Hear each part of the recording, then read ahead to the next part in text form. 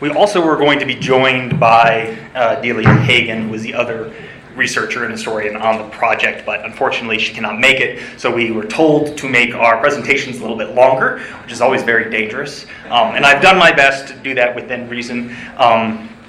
So I am happy to be here, and I'm going to talk a little bit about kind of a wide array of subjects centered in Butte in an event that takes place in 1902, but it also kind of involves some debates that take place among historians, but also events happening in Indian Territory in Oklahoma in the 1860s, so it ranges all over the place. So I hope I've managed to stitch everything together coherently for you.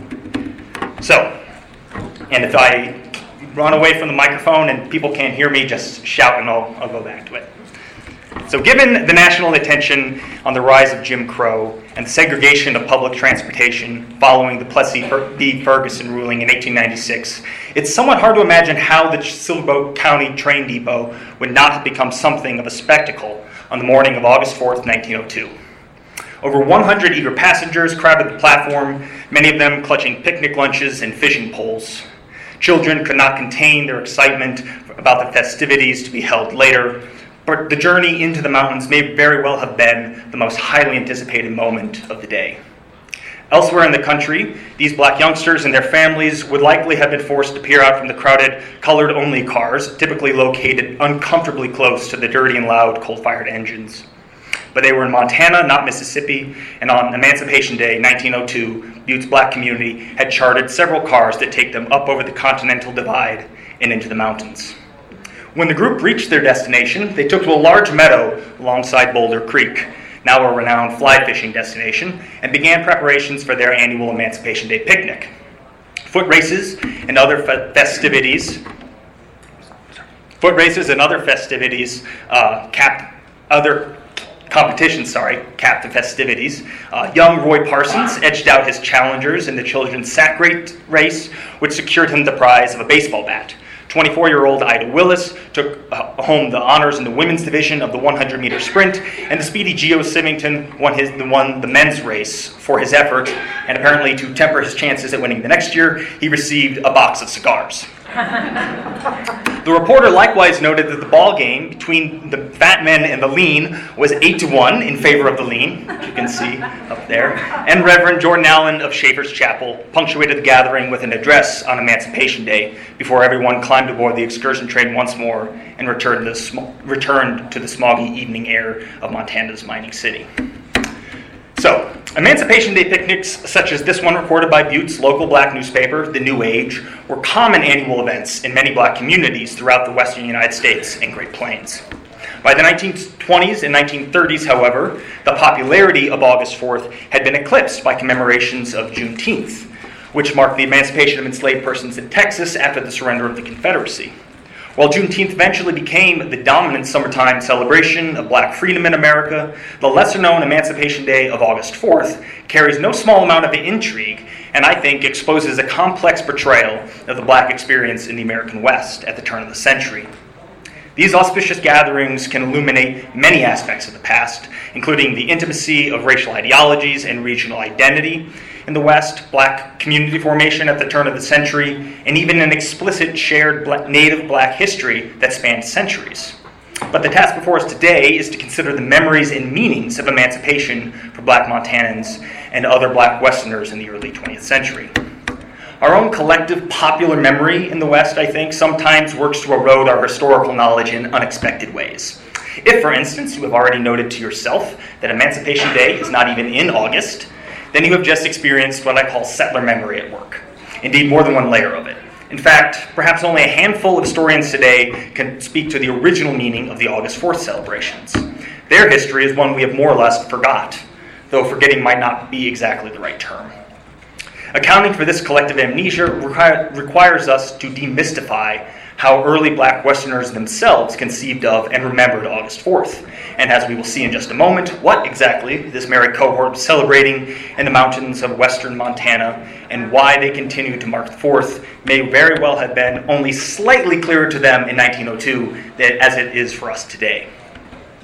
If you did know, however, that August 4th, 1865, commemorated the emancipation of enslaved people held by the Creek Nation in Indian Territory, or what is called, dubiously I think now, Eastern Oklahoma, I would suggest that even that historical knowledge on its own is maybe not sufficient to fully prescribe meaning to the gatherings that took shape deep in the Rocky Mountains during the first decades of the 20th century. So, for the next little bit, I will attempt to peel back some of these layers of settler memory, and in doing so, I hope what is revealed is not only a fuller and more textured history of the American West and Montana, but a story that can help us better understand the experiences of black settlers and the complicated history of U.S. colonialism that they carried with them. So, before we turn to that history, we should briefly pause and note some of the broader implications of this project. I came to study Emancipation Day celebrations through an ongoing debate among historians and scholars about how we depict and write about black Westerners in the context of U.S. westward expansion and the colonization of indigenous lands and peoples in the era after the Civil War. How do we make sense of lives and experiences like those of the residents of Butte, which were part of emerging societies and states whose economic, cultural, and political foundations were built upon ongoing projects of indigenous dispossession? Can black migrants be colonizers in the American West, even as they were subjected to the violence of internal colonialism? Or does the condition of being a racialized other remove their stories from our consideration of the history of U.S. colonization? So these questions have grown in volume in recent years as scholars continue to investigate how settler colonial states operate and persist in our world. Answers, however, have not been particularly forthcoming on this register. What has become clear, I would argue, is that to take either position uncritically relies on a flattening version of African American history in the West. Indeed, Taya Miles, one of the historians at the forefront of this debate, has rightfully suggested that our only viable path forward requires us to acknowledge that black Westerners lived far more complicated and contradictory lives than we typically present in our historical writing. One vein in this scholarship on the Black West, which the historians Quintar Taylor and Herbert Ruffin II have variously called out as the contribution school or the we were there narrative, these are emblematic of the flattening versions of black Western history. But to move beyond the we were here versions of the Black West and to engage black history meaningfully with studies of U.S. colonialism, Taya Miles argues that we must first invent or rediscover a way to tell their stories. So here I find myself engaged in a project of rediscovery rather than invention.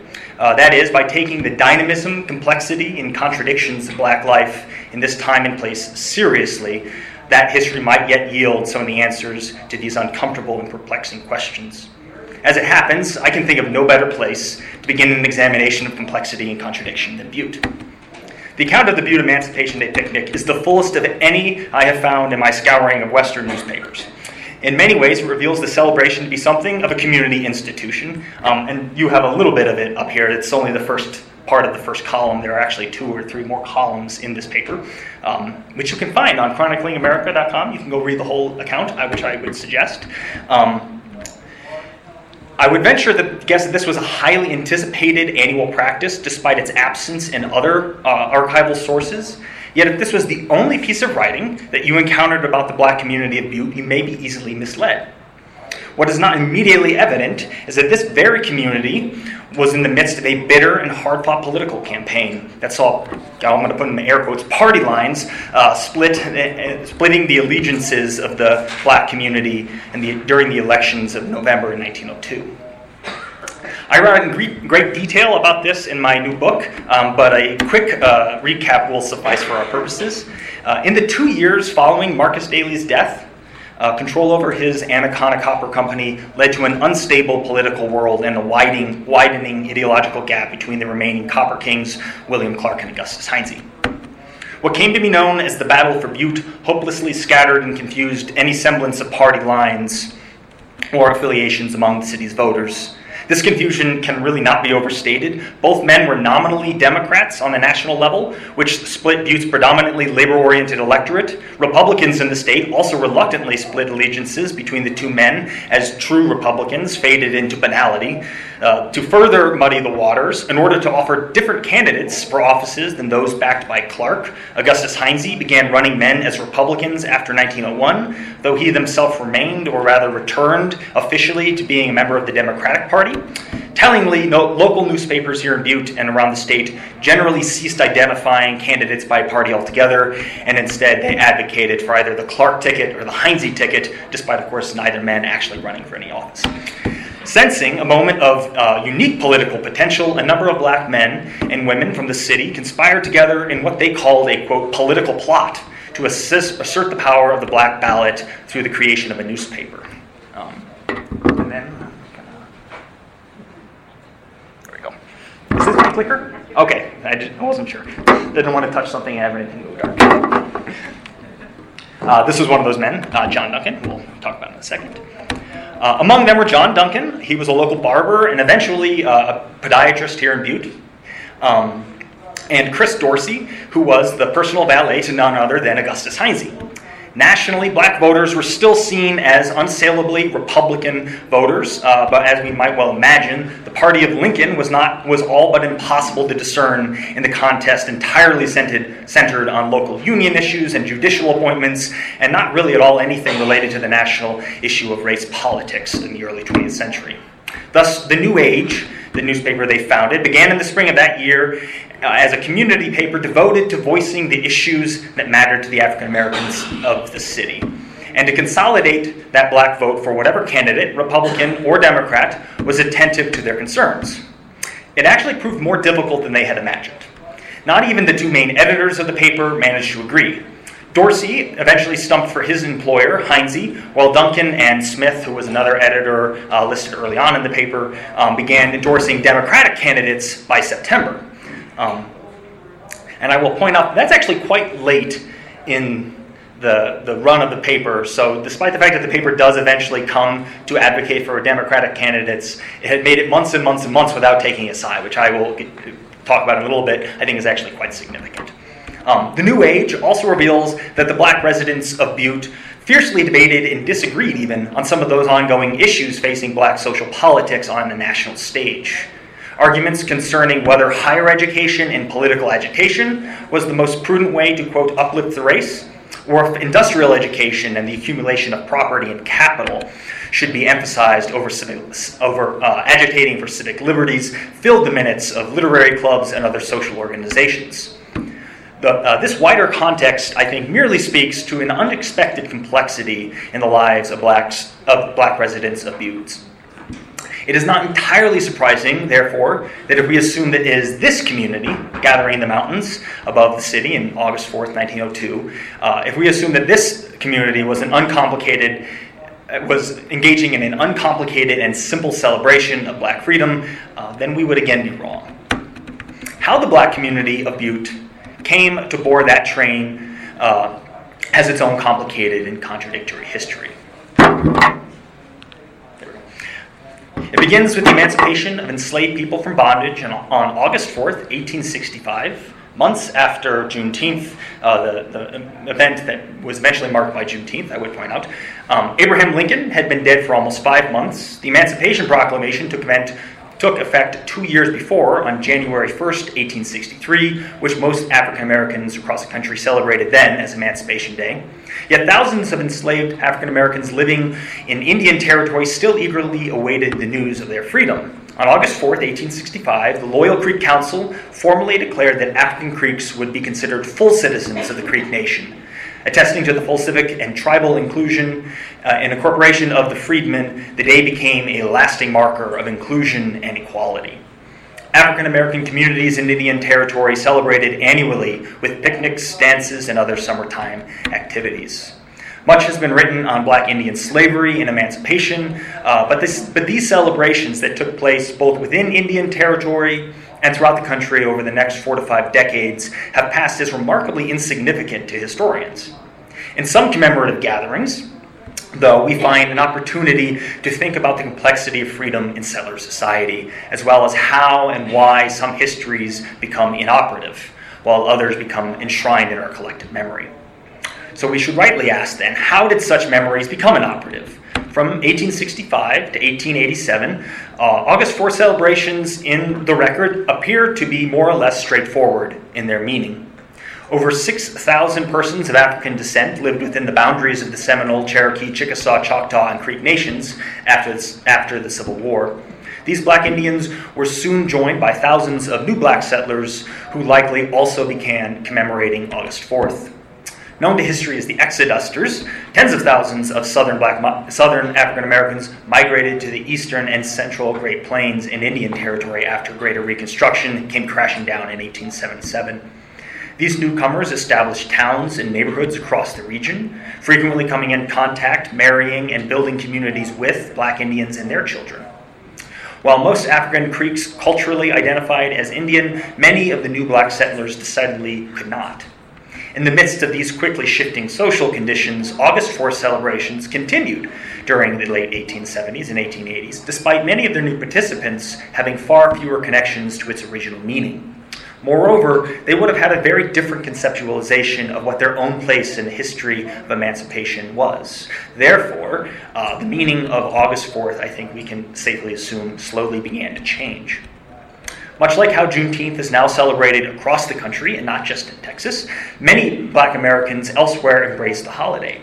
It may have reminded themselves and members of the white community that emancipation should mean total civic inclusion.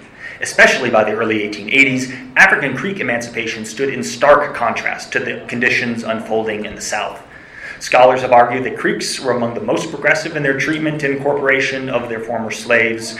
Voting, schools, and tribal leadership, as well as other social services, were open to black Indians to a greater degree than even in any of the other 5 nations. Settler colonial logics, however, would strain the meaning of this celebration of social inclusion. As black migration to Indian territory increased, the influx of non-Indian settlers inflamed tensions between the 5 nations and black Indians. While disagreements over land and tribal participation may have persisted in the 1880s, the mostly peaceful relations symbolically came to a head in 1887 when Congress passed the infamous Dawes Allotment Act. Debates about the future allotment procedures, future because the Curtis Act actually deferred allotment in Indian territory until the early 20th century. Debates about the future allotment procedures in the Creek Nation now also included those Creek freedmen and freedwomen who had been emancipated more than 20 years earlier. Many Creeks, however, not only questioned if all freedmen listed on those infamous Dawes rolls were truly Creek, but some even opposed any black Indians receiving allotments regardless of their standing with the tribe. This moment was exceedingly complicated, and by no means did all Creeks hold the same views. What was clear, however, was that the colonial pressures intensified this unresolved status of African Americans who made their home on Indian lands. From here, it is perhaps not entirely surprising then that most historians have suggested that August 4th celebrations slowly faded from popular black culture before the end of the century, and that it was already confined only to those small communities which retained deep ties to their African Creek heritage. So how then do we make sense of the celebrations that continued to be held on August 4th and continue to be referred to as Emancipation Days for decades after this original meaning appears to have faded? Newspaper sources from across the American West reveal, I think, a surprising range of possibilities. Next slide, please. Further east, Joseph Bass wrote in the Montana Plain Dealer, this season is the beginning of the Emancipation Day celebrations anywhere from August 1st to August 10th. Indeed, celebrations back east, as he said, were more often held on August 9th or more commonly on August 1st. That latter date marked the day in the 1834 when Britain began its gradual abolition of slavery in the West Indies. White and black papers alike noted with curiosity that picnics and parades in their cities were not, as one might assume, at all connected to the Emancipation Proclamation. This widespread ambiguity seems to have been a point of annoyance for some. Quote, in fact, Joseph Bass stated, no day in August has any significance to the abolition of American slavery, but applies only to the gradual emancipation of slaves in the West Indies. The only days that are really emancipation days for the American Negro are September 22nd and January 1st, end quote. So penned in 1910 by a black newspaper editor who had cut his teeth in Topeka in Kansas City, Bass nonetheless seemed unaware of African Creek emancipation. Notwithstanding, his paper in Helena, Montana, continued to run advertisements for August 4th celebrations over the next several years. Here we can observe an interesting trend in many of these early black papers. Back east, as Back noted, Emancipation Day was observed on the 1st, but on the Great Plains and in the West, Emancipation Day was nearly always celebrated on the 4th. A paper in King County, Washington, mused on this, quote, oddity before dismissing the observance of the 4th simply as the usual custom. Perhaps it was more than a simple oddity or some other randomness. Butte only had a single black newspaper during the summer of 1902, which contains the most detailed account of an August 4th celebration that I have found thus far. The black paper in Helena in 1907, 1908, 1910, and again in 1911 included ads and accounts for their community's upcoming August 4th celebrations. In Denver, August 4th excursion trains left from the Five Points train station into the mountains every year from at least 1910 until 1918, demonstrating both the material investment in the holiday as well as that neighborhood's status and pride as the nation's first black trolley car suburb. The Denver Star and the Colorado Statesman likewise reported on black communities in other Rocky Mountain towns holding their own picnics on the 4th. Each and every year, from Albuquerque to Tacoma, the black press advised their readers to mind their upcoming calendars and keep off the 4th. So, I'll pause before I kind of conclude here. We don't actually have any photos, understandably, of the events in Butte, but as I've been kind of scouring archives recently for dissertation work, I have come across some, I think, very emblematic images that show similar types of picnicking gatherings. The man on the left, Charles Roan, is from Laramie, Wyoming, and lived in Cheyenne. His granddaughter eventually became the first black woman to serve in Wyoming's state legislature, and I think he is probably the happiest person I have ever encountered in a photo from the early 20th century. So I like to include him here. And then this is also an interesting and somewhat bizarre capture of a Juneteenth picnic in the mountains outside of Denver in what eventually becomes Lincoln Hills, which was a kind of all-black owned resort community that persisted for several decades from the 1920s into the 1950s. And I still cannot figure out if the man in the background is falling or, showing off his ability to compete in the long jump. Either way, I did like to include these because I think that, and I had written other points, that it's actually kind of hard to imagine what might have been happening, kind of the events of the day in 1902 in Butte.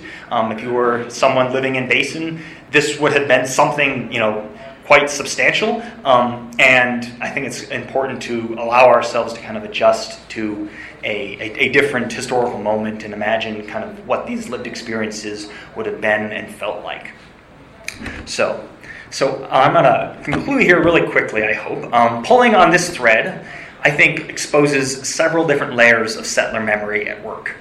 It first reminds us that Montana and Butte were home to a vibrant black community at the turn of the century. And I will apologize, I had really hoped that Delia would have shown how vibrant and incredible it was before I had been able to present. But it also points us to questions that we should investigate about how memory and commemoration work to make certain histories disappear. Less than 50 years after emancipation, its significance, the August 4th celebration, was already unclear in the minds of those who commemorated an event on the same day and with the same name. We can see where and when, perhaps, the origins of August 4th fell away, but why a common black Indian heritage might be subjected to this selective forgetting is less clear, I think. Was it merely the power of tradition that kept the 4th alive for many more years in spite of its limited cultural appeal? If so, then why not elsewhere in the country?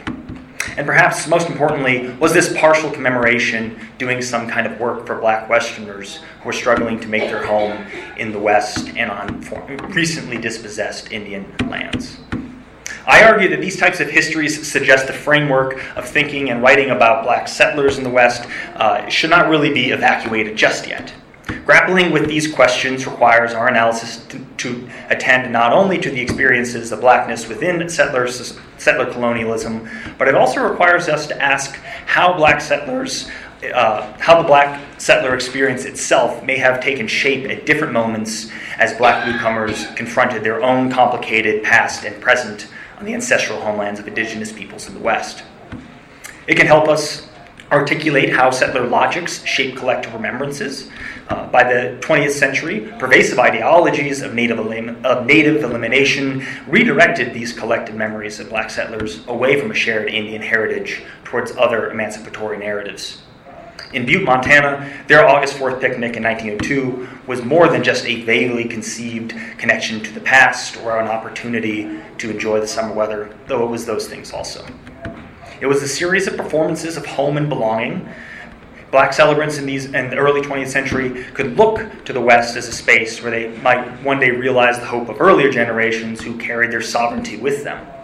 Beneath the steep forested slopes and canyon walls of the Boulder River Valley, Butte's black residents found the space to stretch their legs in foot races and baseball games and to breathe the fresh air as they fished and prepared other food.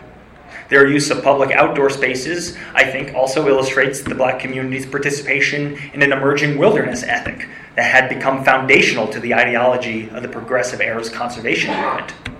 Beyond this connection to the natural world, they also found the space to stretch their stoles, as W.B. Du Bois might have put it, as they sang hymns and prayed before Reverend Allen of Schaefer's Chapel gave a short address on the significance of their conspicuous gathering. Perhaps Reverend Allen knew the origins of the holiday. Like many African Methodist Episcopal ministers of his day, he had traveled and worked extensively throughout the American West and the Great Plains, meeting all kinds of people and hearing their stories. But the fact that the paper did not record any of his words might suggest to us that the shared Black Indian heritage of August 4th remained buried that day.